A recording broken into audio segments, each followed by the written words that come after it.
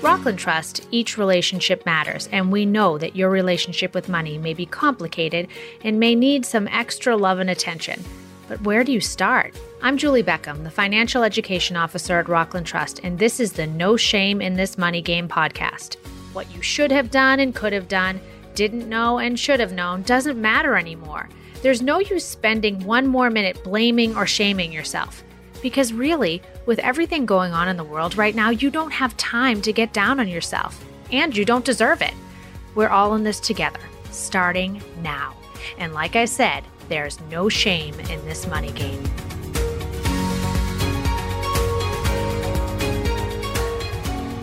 Well, welcome to the No Shame in This Money Game podcast, where we're talking about love and money.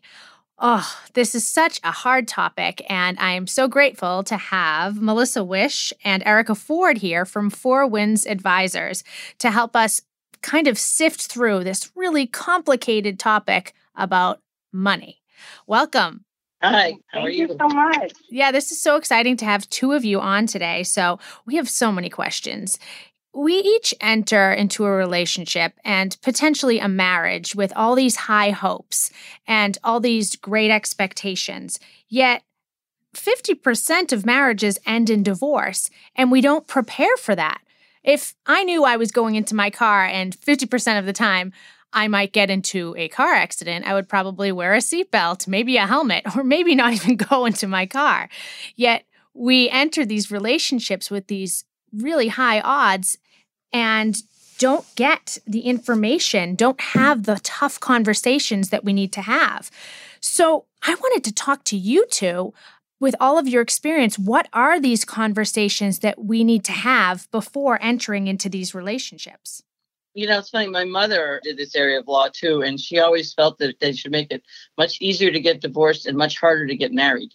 In other words, there should be like the financial statement that you have to do when you get divorced. You should have to do that before you get married so that everybody's aware of what each other's assets and debts are and things like that, so that you can go into it with a clean slate financially and figure out a plan going in.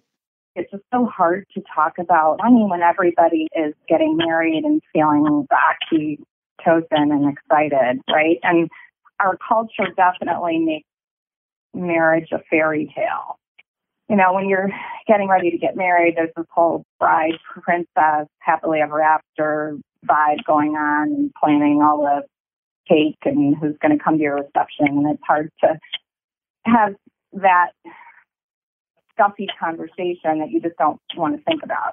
There's all this planning for the wedding, but not a lot of planning for the marriage. And Erica, if this were a fairy tale and you could wave a magic wand and have a newly engaged couple have a conversation about money and their relationship, what would that conversation entail?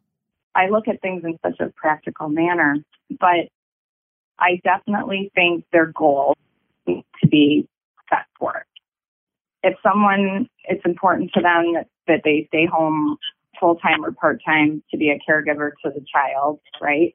That needs to be set forth so that there's not someone coming later going, hey, you need to go get a job, that type of thing. It's like, no, we're going to live within this means because we decided it was important that one of us was at least home part-time. Those are things that can come up later. If both people, their careers are important to them, how are they going to divide that time? What if someone moves, right? What if someone gets a job and it's their dream job and they have to move to England? These are all things, you know, to sort of set guidelines and boundaries about to begin with. But it's hard to do when you, right, are in that love moment. And you just think you're going to support each other and be happy if you live in a box together because you're so excited to get married. And then later on, reality kicks in. So right. I think also, where are they living? Are they living near family? Do they have support? Because if you want a great career, it's really hard to do without any support. So if you're taking your spouse and encouraging them to move 3,000 miles away from their family, or any family at all, and you're going to all be go-getters with your careers, well, you're going to be shelling out a lot of money for nanny. So things like that. again, just things you don't want to think about at the time. It sounds to me, Erica, like you're describing, setting expectations going forward into the marriage. And, it's funny, that idea that my mother had back when, which, by the way, she was the only woman attorney in the entire county in Pennsylvania practicing law back in the day in the 60s. So she was a pioneer in all sorts of ways. But this idea she had, instead of just doing this pre-Cana stuff of having people sit down and do these expectations exercises and things in a marriage, this may be self-defeating for the business we're in, but I bet you'd find a lot less people, maybe not a lot less, but a significant portion of the people would decide, you know what? Maybe we should wait on this marriage, because there's things that they didn't even consider going into it. And I think it would be a good reality check for a lot of people, because they never get to that level of conversation. I think it would be interesting, too, if people could even just have a little court about how do they respond to money. Because here's the irony of this whole conversation. We're talking about the fairy tale and the emotion and falling in love, and then we're talking about the money like it's a cold, hard thing. But the emotion around money that people have and the way they react to conversations about it, that can kill a marriage really fast. If you have someone who wants to talk about their finances and the other one clams up because they're uncomfortable talking about money, or somebody who had, issues in their family growing up about money, and the minute you bring it up, someone blows and has a temper tantrum. Just learning how do people talk about money. Are you a fit as a couple to even be able to have money conversations in your marriage? Because you're going to have to. And if you can't even talk about it without someone going off the rails or shutting themselves off in the basement, it's not going to work. Exactly. And sometimes there's a money imbalance in the marriage as well, where one partner is out earning the other considerably, and the other partner feels a little bit in the dark on money. And one of my clients actually did something brilliant, I thought. They were already married and they started to have arguments about money. So they went to a financial planner who was also acting as a mediator between the two of them. And she came up with a plan for them to stick to.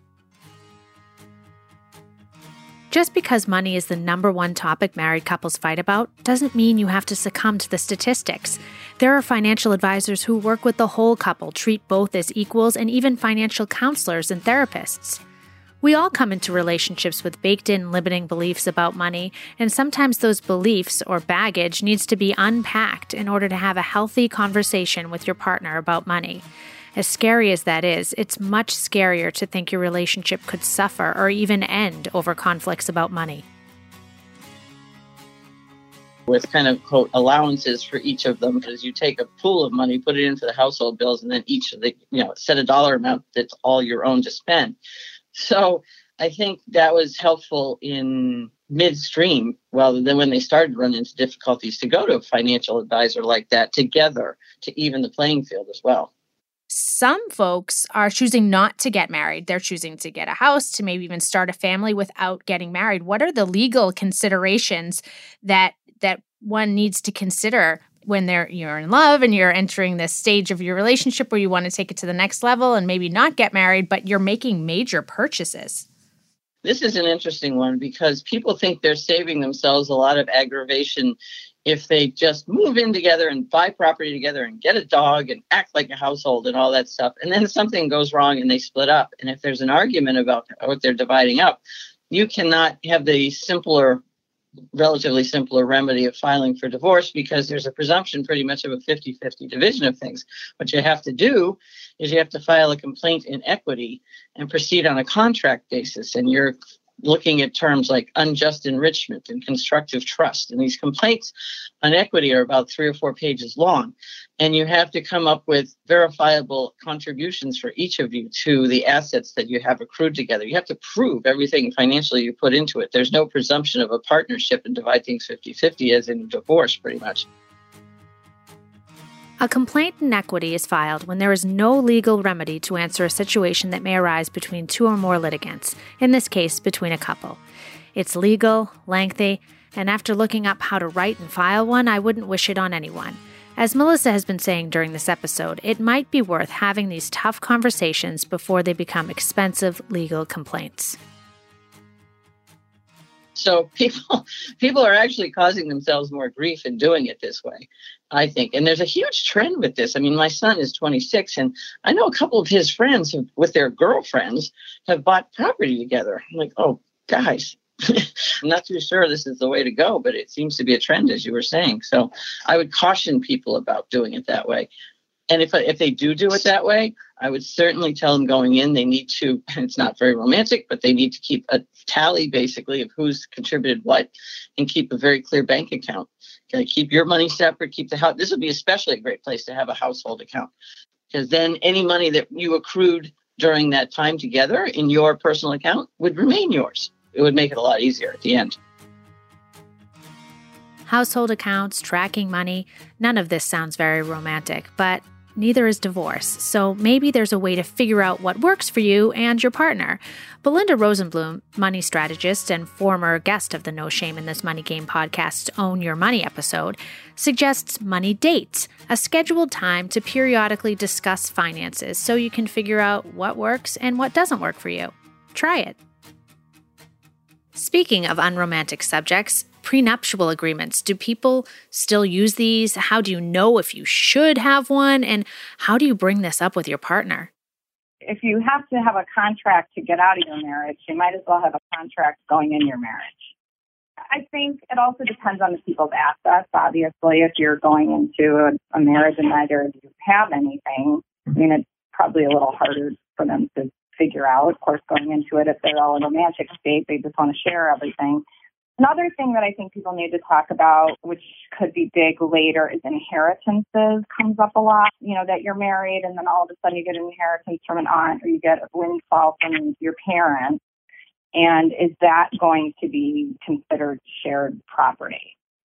So that's another thing that I think people should look at when they're getting married or are already married.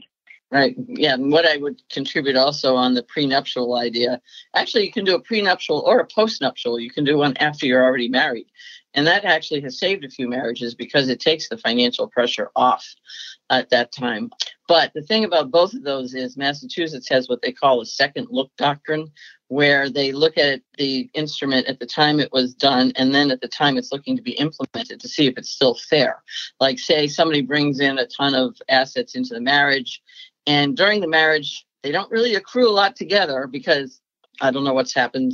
But in any event, what would happen there is the court would not leave somebody completely destitute with nothing coming out of that marriage. So the person who had the prenup that thought they were protecting 100% of those assets might have a surprise at the end of the day when they might not end up with 100% of those assets with that second look doctrine piece of things.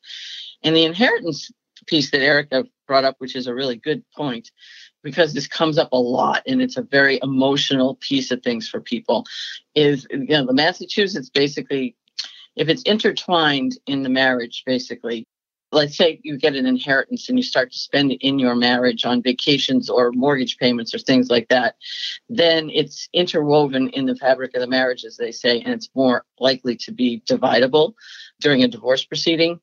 I've seen judges say, like, okay, a spouse gets 25% of the inheritance. And that's even when a person has gotten an inheritance at the very tail end of the marriage. So people need to be aware that those inheritances may be susceptible to some kind of division, but they're smart if they keep them in a separate account so that they can show that they have not expended any of these monies in the marital endeavor at all. That helps a lot. So there are so many technical aspects. And again, these aren't romantic conversations. They aren't things that we want to talk about. Can you talk more about the post-nuptial agreement? Sure. I've actually had a few of those happen where people are getting into major disagreements. They think the marriage is not going to work, but they think that if we settle the financial piece of this now, if in the event of a divorce, this is what you will get and this is what I will get. And then they can kind of go about their business out of fear of that financial piece is removed and kind of concentrate more on the relationship itself. And it's actually been successful in saving some marriages. On the other hand, sometimes it isn't. And so then they implement the terms in the postnuptial. Frankly, it usually comes up when somebody's kind of messed up in the marriage. Like, say somebody's cheated too. And the other spouse is like, well, I'll do anything to save the situation. What do you need from me? Well, I need to feel financially secure because I'm not emotionally secure right now. So if I can feel financially secure, that would help. So that's kind of how they parlay that into this postnuptial idea. Yeah, and also in postnup debt, I've seen marriages where one of them is just, sitting online, compulsively spending on credit cards, racking up all this debt, and it's like a problem they have. Or you could have a postnup that in the event of divorce, once the spouse who did not accrue it is not responsible for paying it. And then that could take an emotional load off that might save the marriage.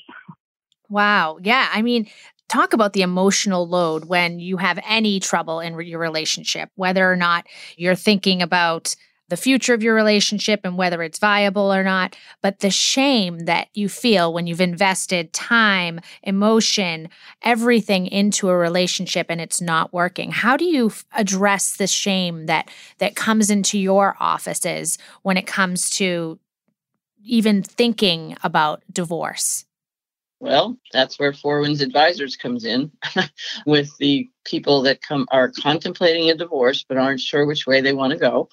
They can come see Erica and myself and sit down with us for a consult, and we'll lay out everything for them in the different approaches to divorce. As you kind of alluded at the beginning, there's more than one way to go about this. You can file for divorce in an adversarial manner, but you can also do divorce mediation work, which we also do under Mediation Matters.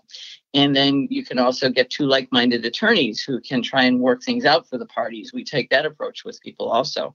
There's different ways to go about it, but they need more information because, frankly, I think people get what I call barstool advice from well-meaning people that aren't giving them the straight story, or they have a very manipulative spouse who's trying to manipulate them into a fearful place where they feel like, oh my God, I can never leave this marriage kind of thing. But it's funny, when we sit with people, they come out on the other side feeling very empowered, is the word a lot of them use, because now they're in a position of having real knowledge and they feel like they can make a more intelligent choice for themselves.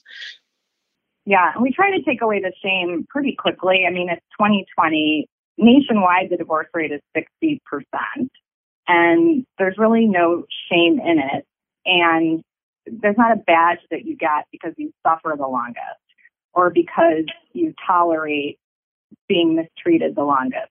Right. And like you said earlier, Erica, we have this fairy tale image of marriage and what it is and what it should be and the happily ever after. And that's where that initial shame, I think, comes in. And I've found that a lot of folks that I've talked to have been told that they can't afford a divorce. Can you speak to that and why someone would be told that? I mean, it is a fact, especially around here, that it's so expensive for real estate now, or even to get an apartment. So if you're splitting two households, can you afford two mortgages? Can you afford a mortgage and an apartment? That is a reality that people look at. We have people moving in with friends or family because they don't have the funds at that point. So I understand that aspect of not being able to afford it. And then I think people look at splitting. You have your 401ks and you're going off in the sunset and your retirement, going on cruises together with this money. Now you each have half of that amount of money. So I think that's kind of the functional aspect people might be looking at. And then also attorney's fees, right? They think it's going to be the $80,000 divorce, whereas as Melissa has said, you can mediate, which is much more affordable. If you can't stand to be in the room together and mediate, you could even hire each an attorney who would speak to each other and try to work out the divorce for you instead of a prolonged court case. I should mention there's one trend I've seen. I've been doing this over 30 years, and a trend I've seen is that people get stuck living together while divorcing because neither one of them can afford to move out. And when I first started doing this, things are going badly. Somebody gets an apartment and moves out when things weren't so expensive. But now they have to go through this process under the same roof. I always tell people I haven't lost anybody yet. You will get through the process. It's a bit of a roller coaster ride, but you will get to the end of the ride intact. And speaking of doing this in an affordable way, it's mediation that united the two of you to come together to form Four Winds Advisors. Am I correct? Yes, that's what we initially met about. And then Erica shared a story with me that led to the train of thought I'd been kind of having in the back of my mind about this business model. And we kind of looked at each other and was like, you know what? I think we need to put that business together. And we did. So there we are. But mediation matters is an adjunct to the practice that I started probably 17, 18 years ago now. And I adore mediation as a way to get people through this process because it saves so much wear and tear on them emotionally, financially, and in every aspect. Because a lot of times they have children that they're going to still have to either parent together or, it show up at family events together. And at least if they can save some kind of cordiality through that process, it goes a long way for their children, especially. Right. And we're seeing so many more blended families and divorces that work out and have very untraditional family members showing up at birthdays, at holidays, and to be able to save those relationships without a lengthy court trial or a lot of animosity can be priceless. Exactly. It's huge. People can't underestimate that. And the cost savings, though, too, are astronomical compared to a protracted divorce piece. Now, some people, you just can't avoid it because one of the parties or the other is completely unreasonable or completely untrustworthy. Divorce mediation is a voluntary process. So you have to have some level of trust left still that they're going to do the right thing as far as presenting documents and that they're on the level as far as the finances are concerned. But if you still have some basis of that going on, then you're good candidates for mediation. And it also is a good way to level the playing field if somebody coming into the negotiations feels like they're in the dark about the finances, because we ensure that everybody's cards are on the table. And we know what the court will accept. We kind of tell them, look, you've got this little box that you can work within that terms that the court will accept. And you can get very creative inside that box and do something the court might not order that would suit your purposes much better, especially when it comes to parenting plans and things like that. So it's advisable, in my view, if anybody can do it, I'd highly recommend people go the mediation route. Well, definitely. I mean, so you're waving your magic wand, Erica, and suggesting that these expectations be talked about. And if you were to wave your magic wand, Melissa, everyone would sit down kind of with an Excel spreadsheet and a contract. And both of them are very practical. Yet the expectation in our culture is that you do well in school, you go to college, you get married, you have children. Right. You're saying culturally, marriage seems to be a goal. But it's also practical consideration for the futuring of our race. I mean, people couple up to have children and that kind of thing. So that idea is ingrained in us beyond societally. It's a survival instinct as well. Even though this is a tough topic, and again, part of this podcast is to demystify some of these financial topics, but also take the shame out of the ones that are really, really hard to have. And I can't think of a topic that can elicit more emotion than love and money, because again, like we've talked about, when you're in that haze of love and dreams and building your future with someone, it's hard to sit down and be practical. So we're going to take a little spin at my spinning wheel here, and because there is a gaming aspect of the No Shame in This Money Game podcast, I'm going to spin my wheel, and this is the first time I've had two guests, so each of you will have a crack at this question.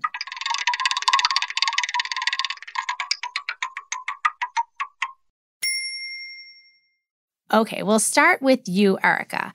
If you could spend 1 week in another profession, what would it be and why? I would work in the giraffe area of the zoo, taking care of the giraffes. That is very specific. Easy question. I love giraffes, and I got the opportunity to feed giraffes in Santa Barbara and also in Florida. And being that close to them, I just put me in such a happy mood. For probably a week, I was on a high, and I realized that if I could just hang out, and do they call them a giraffe handler? I don't know what giraffe keepers are called exactly, but I would love to take care of them and study them and hang out with them. Well, I love it. That's very specific and very calming. They're very elegant but goofy at the same time. There's something so funny about giraffes. right? I mean, they make no sense. And also they're just so peaceful and they just want to eat their leaves and be left alone and don't want to hurt anybody. I think that might couple well with your current career. Maybe you could do that as a side hustle. The calming factors might benefit you in any other part of your job. What about you, Melissa? I would love to be a dolphin trainer. And I don't know why that's appealed to me for years, but I think what I love about dolphins is they're playful, but they're also very intelligent and bring emotions to the table and all those wonderful characteristics of connection that you look for, but they don't bring a lot of any of the human baggage that comes with it. And so I think that's why dolphins appeal to me. And they also are very calming as far as that goes. And working with those type of animals, I think would be calming for me. So yeah, I think that's what I would like to do. I think it is very interesting that the two of you who have to deal with people probably at their worst at times would like a little stint working with animals. And I don't blame you at all. I think that would be great. What a great week that would be. And then I do ask all of my guests, since Rockland Trust is the bank where each relationship matters, what is one word that can describe your relationship with money? Melissa, we'll go with you first. My word is adversarial. Wow. Okay, say more about that. Well, I think that's what popped into my head when I considered that question.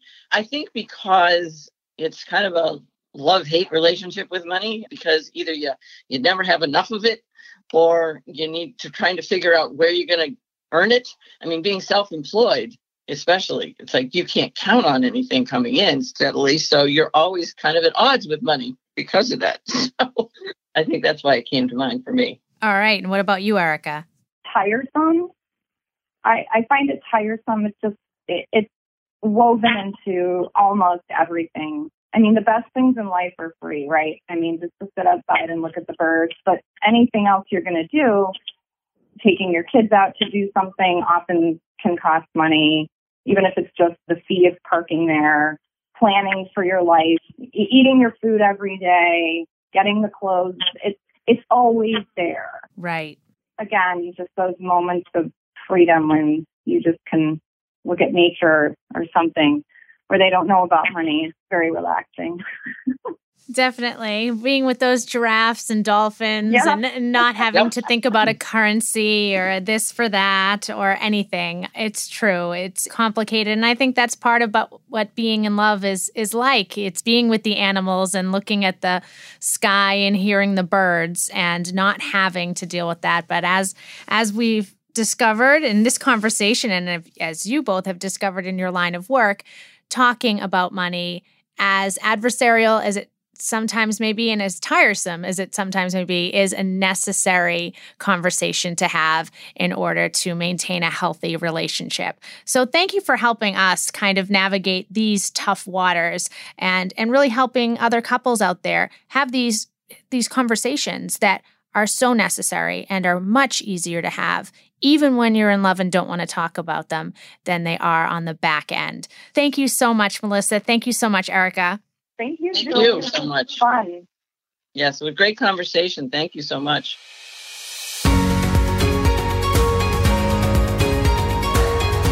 Thank you for listening to the No Shame in This Money Game podcast, brought to you by Rockland Trust, member FDIC. My name is Julie Beckham, and yes, I do take requests. So be sure to email your personal finance questions and curiosities to me, your host and your educator, at julie.beckham@rocklandtrust.com.